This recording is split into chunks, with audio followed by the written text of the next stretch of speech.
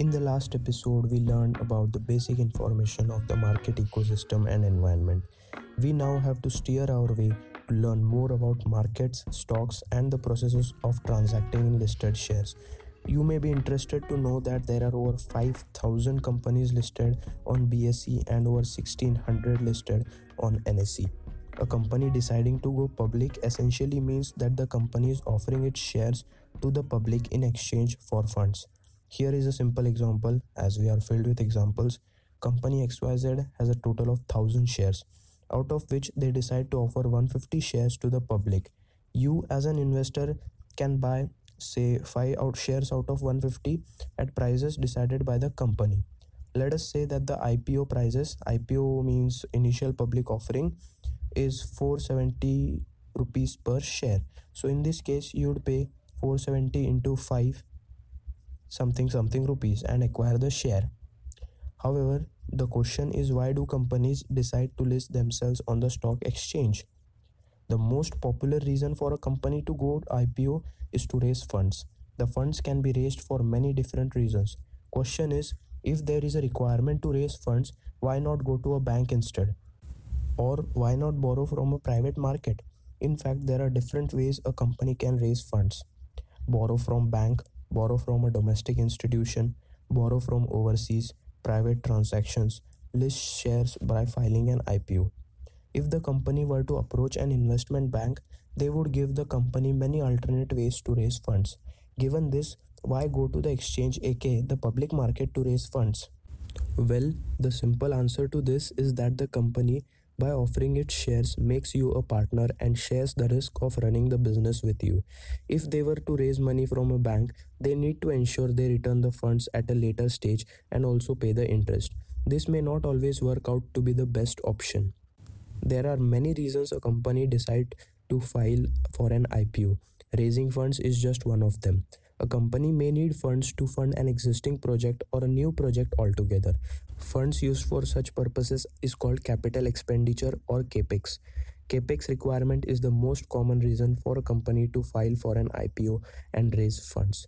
For example, in April 2014, Wonderla Holidays Limited, one of the largest operators of amusement parks, filed for an 181 crore IPO. They needed this money to design and construct new amusement parks in Chennai and Hyderabad. This is a classic example of capex towards the expansion of business in new geographies. Besides capex, there are few other reasons for a company to file for an IPO. We will take a look at these reasons in short. So the next reason for a company filing an IPO is to raise money and repay an existing debt.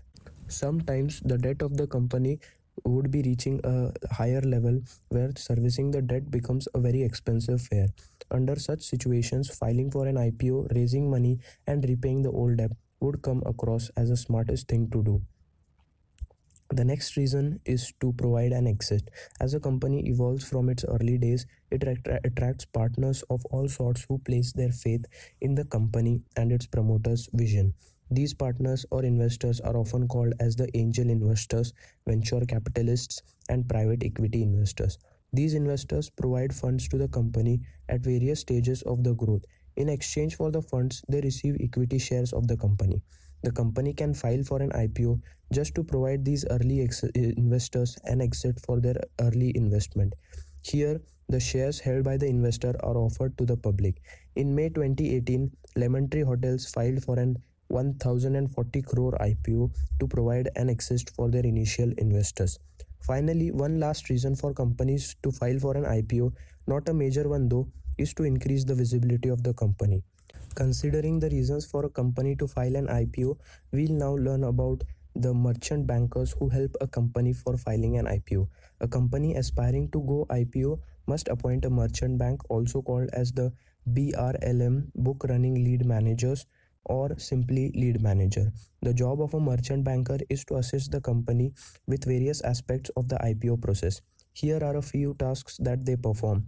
Conduct due diligence on the company's filing for an IPO, work closely with the company to prepare listing documents including draft red herring prospectus, more on this later, underwrite shares. By underwriting shares, merchant bankers essentially agree to buy all or part of the IPO shares and resell the same to the public. help company arrive at the price band for the IPO. A price band is the lower and upper limit of the share price within which the company will list. Help the company to market the IPO, and appointing of other intermediates like registrators, bankers, advertising firms, etc. Once the company appoints a merchant banker, they follow a sequence for events before taking the company IPO. Every step involved in the IPO follows the SEBI's prescribed norms. In general, the following are the sequence of events: appointment of a merchant banker, intimate SEBI with a registration statement. The registration statement contains the company's background and the reasons to go public. SEBI reviews the registration statement and takes a call on the worthiness of the IPO. SEBI can request for additional details if required. The company puts out the draft red hearing prospectus, which is a public document. The DRHP, that is the draft red hearing prospectus, filed by the company, contains the information about the size of the IPO, the number of shares offered to the public, reasons for the IPO along with fund utilization plan, business description including the revenue model, expenditure details, complete financial statements, management's view on their business prospects, risk involved in running the business. Consider the DHRP as the most sacred document while looking for the company's IPO details. Once the DRHP is filed, the company embarks on the second set of steps, that is IPO promotion, price band, and book building. IPO promotion would involve TV and print adverts to build awareness. Price band estimates the price band between which the company would like to go public, and book building, the company has to officially open the window during which the public can subscribe for shares. For example, if the price band is between 100 and 120, the public can actually choose a price they think is fair enough for the IPO issue. The process of collecting all these price points along with the respective quantities is called as book building. Next event is closure. After the book building window is closed, the price point at which the issue gets listed is decided. This price point is usually that price at which maximum bids have been placed. The last one is the listing day. This is the day when the company actually gets listed on the stock exchange. The listing price is the price discovered through the book building process. There are cases where the investors have made huge gains on the listing day itself. Before we wrap up the discussion on IPO, we need to understand few commonly used terms associated with the IPO subscription. Consider this: a company decides to issue 1,000 shares to the public while filing for an IPO. The company is a hot favorite and everybody wants to apply for the IPO.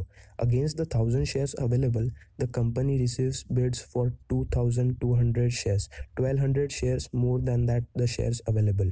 This is a situation where the IPO has been oversubscribed. Alternatively, if out of the 1,000 shares, only 900 shares have been bid for, then the issue is said to be undersubscribed. Now imagine this: once the company's shares get listed, what if the share price starts to fall?